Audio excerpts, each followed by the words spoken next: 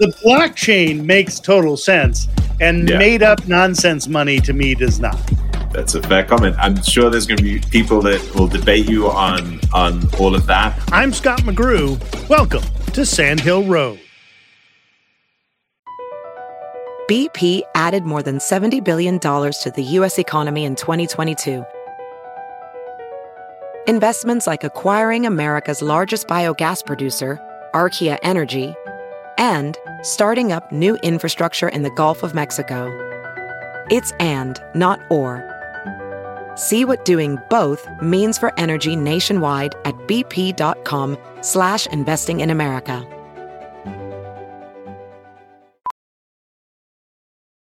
As a professional welder, Shayna Ford uses Forge FX to practice over and over, which helps her improve her skills. The more muscle memory that you have, the smoother your weld is. Learn more at meta.com/metaverse impact. The M13, I'm assuming that's named after the star? That is the most insightful. I've never actually had anyone get that right off the bat, but yes, Messier 13. That's exactly how it's named. And how did Everyone that come thinks about? It's Salvadorian gang reappropriation. It's either either a very important part of the galaxy or a Salvadorian gang. Yeah. How did it come one about? Or the other. Pick your own adventure. This week on Sand Hill Road, Carl Alomar, who is definitely not the leader of a dangerous Central American criminal enterprise. As managing partner at M13, Alomar makes early-stage investments.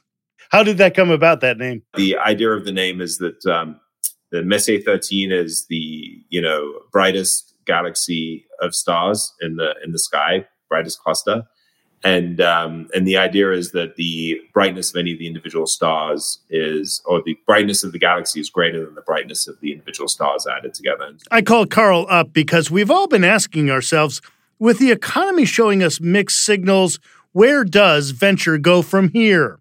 It's a question we ask ourselves every day. But yes, the interesting thing is there's a significant amount of money sitting on the sidelines. We know that investors want to invest. We see it ourselves. We have to put our money to work. The situation right now is that I think everybody is really taking their time. They have time as opposed to where we were a year ago, where every deal was rushed. And so they're being very analytical, very careful, and everyone's trying to pick the best companies. But it is a challenging time to raise money. Now, you said, this is a time to be careful. It's a time to, pick companies carefully. Well, but all times are times to pick companies carefully. They are. But the reality of the situation is when you go into a hot market where everybody's trying to invest, then you get people fighting tooth and nail for participation in the round. And as a result, you do get into situations where you do get confident and comfortable with the company, but you don't have the opportunity to do the level of diligence you'd want to do in a typical investment. And so you're forced into quick decisions in some cases. Today, that doesn't happen. But historically, that has been the case, especially in the last 2-3 years where the market's been so hot. So I think now, firms like ours essentially have the luxury of really being able to spend time and get to know companies before making their investments rather than being rushed into decisions before they're truly ready to make those decisions. When times were flush, were you making quick decisions and did you end up regretting any of them? Luckily, we haven't regretted any decisions. I would say we have probably in a couple of different occasions been forced into moving quicker than we would have typically wanted to move. Yes. But in a weird way, this kind of advantage venture capital, right? I mean, as opposed to advantage startup. I think it's healthier on both sides. I think it's healthier on us because we're actually able to build relationships with companies and get to know them better and make much more kind of clear decisions on who we love and who we want to support. But I also think for the founders as well, instead of being bombarded by 100 different venture firms that are all sell, you're actually getting to know the people that are going to sit across the board table from you for the next 5-10 years. And you're getting to understand them much better and understand the way they think. And I think that's a huge advantage as well. Whereby in the old days, it's like everybody's throwing all their credentials at you and you kind of, even as a founder might end up making the wrong decision in terms of who you want to be funded by. That's true. Yeah, there was a speed dating sort of to it on both sides. The venture was competing with each other for what startup they could grab, but then the startups were overwhelmed with the number of venture that they were being offered. Yes, it worked both ways for sure. So what do you need to see if you are going to do a follow-on fund or you're going to do a new investment? What do you need to see in this environment out of a startup? So I think they're two different things. I think with the follow-on funds, we know these companies really well, and we understand our thesis on the companies, and really what we need to see in that regard is a validation of our thesis. Like, do we truly believe that these companies can build what they're saying they build? Is there validation with their customers? You know, we're intimately working with them every day. The key thing is to try and divorce emotion from the discussion and really focus on like true value of the business. And that's what we try and do in terms of our follow-on investments. But for us, it's relatively obvious where companies feel like they have real potential, but are not, but the market condition is getting in the way of them raising money. And we do what we can in those situations, not only to put our money in, but also to help them, you know, fill that round and secure capital from other places in the meantime. From an outside investment standpoint, I don't think the rules have changed. I think, you know, we're still looking for great teams. We're still looking for great market categories that are, you know, defining businesses within particular market categories. Good metrics, good validation on as many fronts as possible. Do they have customers? Do they have revenue? You know, is the product impactful in the market? So a lot of the same things. I think that it just gives us the ability to be a lot more detailed in understanding that. So we speak to customers, we speak to stakeholders, we get a much better feel for how the business is running as a whole, and that gives us much more confidence in, you know, the opportunity and the outcome. What recommendations do you have to companies that are not getting funding, who either can't get follow-up funding or decide maybe they don't want it? Well, you know, it's very different for different types of companies. So, you know, for companies that are saying, I'm going to need to go to the market a year from now to raise money, then my biggest suggestion is start building those relationships today. You want, you know, insiders as well as outside potential investors to get to know you and get to know the company early, so that when the decision time comes, it's very easy for them to make a decision. For companies that are, that are short of capital and wanting to go to market quickly, but not seeing the opportunity or not getting the opportunity, I mean, it's a tough road. If they don't have a lead inside investor that has the ability to do an inside round, then they're really challenged to go out and find new investors. And it definitely is a question of, numbers. Like, you have to speak to a lot of people, you have to connect to a lot of people, you have to just kind of work and push those walls down until you get to, you only need one yes, you only need one firm to believe in you. And so you do have to do the work to get that done. But it's challenging. I mean, often I get asked the question, should companies, cut half their staff and this, that, and the other? In some cases, yes, they need to. But when you only have 2-3 months of money or 2 months of money, how much are you going to extend by, giving up 10% of your cost? It's not the thing that's going to save you. But ultimately, you need to find that capital. You need to be able to go about 24 months, you've recommended. I'd say from the point of investment, yes. From the point of investment, 24 months. I mean, you can't say 24 months forever, because if you're 12 months into having raised money, then you're not going to have 24 months left. But I think the goal right now is, from the point of investment, have at least 24 months of breathing room. And then obviously, if the markets turn, you may be able to opportunistically raise money, well before that.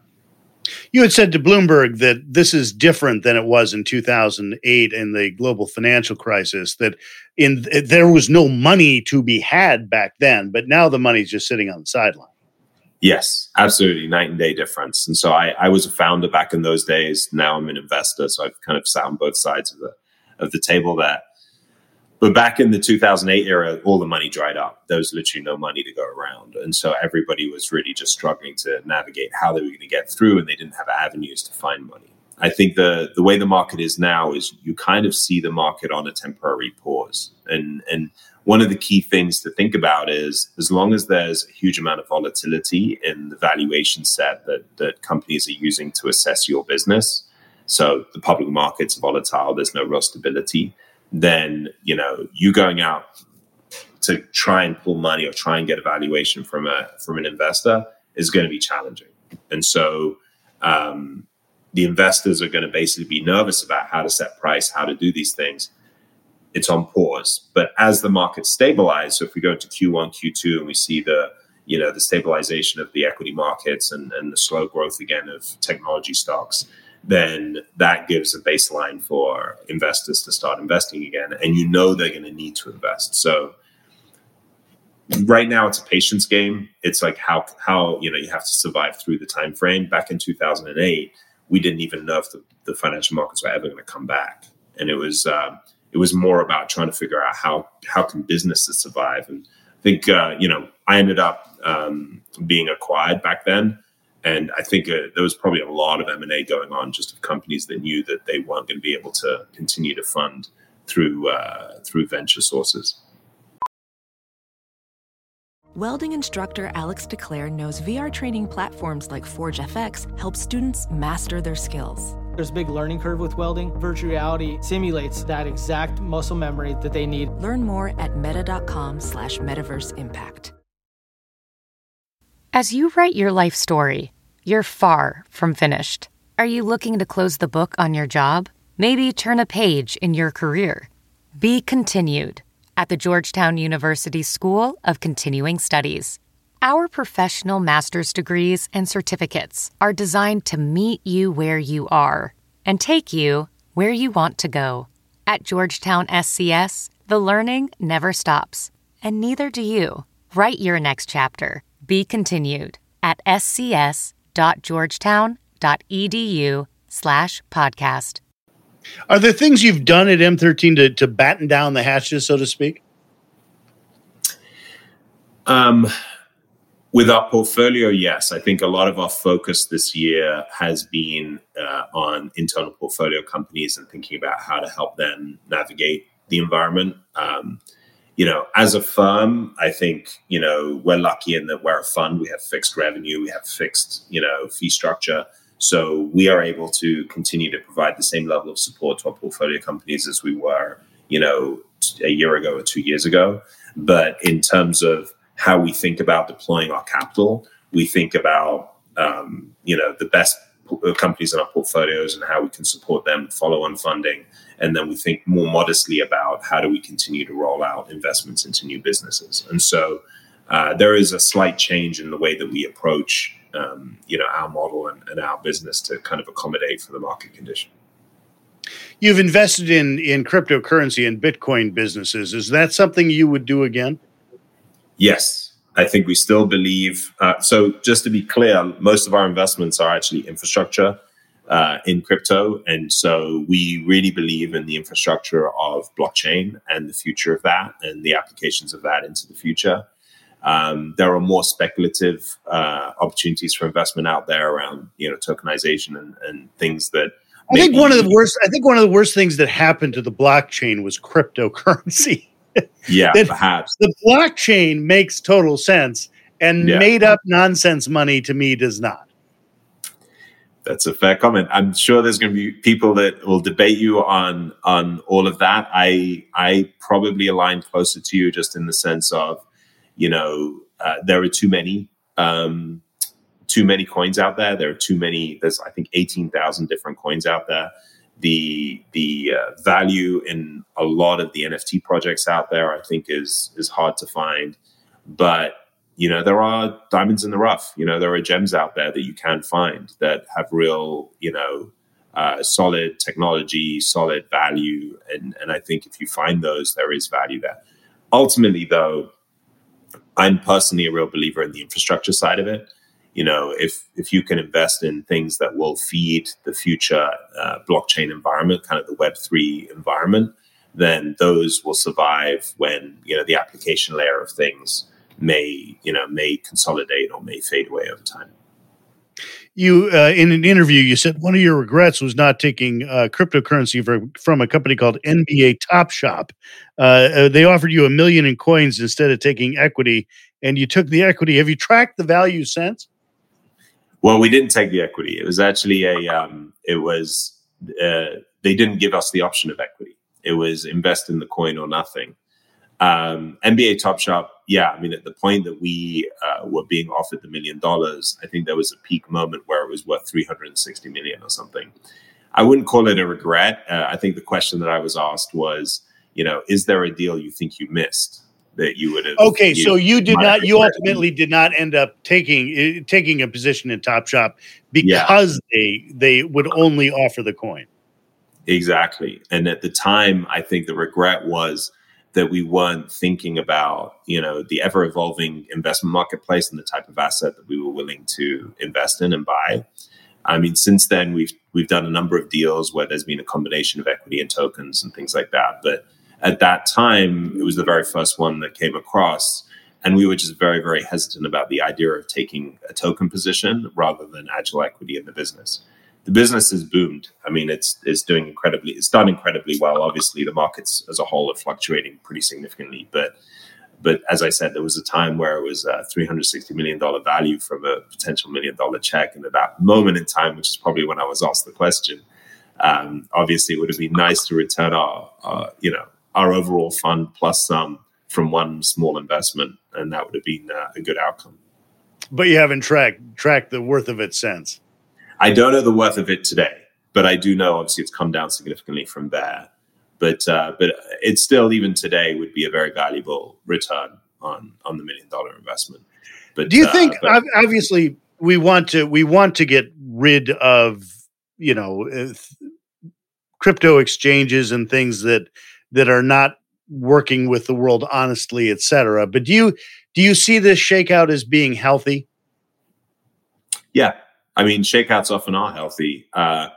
It goes back to what you said. I think a lot of the projects and a lot of the businesses out there are, a house of cards, and they're building, unsustainable,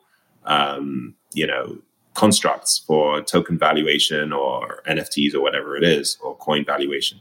And so I think having a shakeup that makes people think about, okay, let's look at true value and look at what provides utility.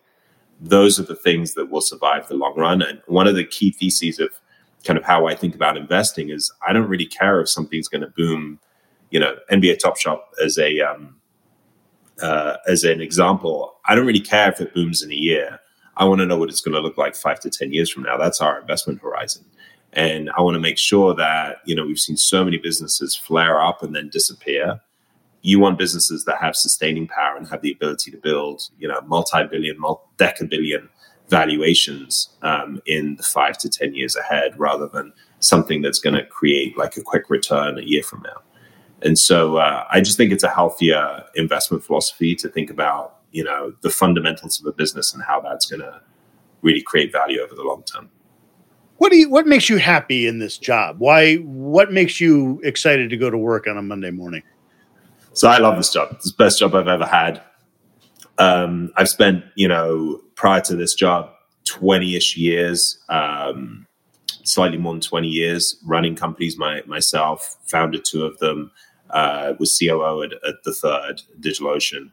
And doing that is the hardest job in the world.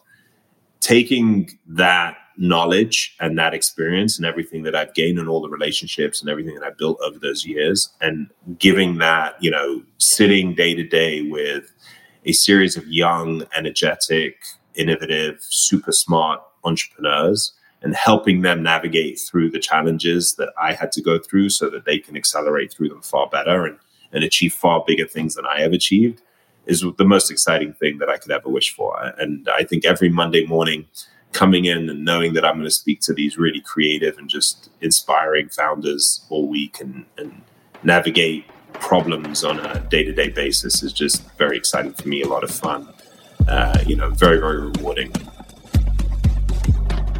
Carl Alomar, managing partner at M13. Sandhill Road is produced by Sean Myers under the leadership of Sarah Bueno and Stephanie Adruni. For more interviews with Silicon Valley's most influential entrepreneurs, check me out on TV at Press Here. That's Sunday mornings on NBC Bay Area and everywhere in the world on iTunes and at PressHereTV.com.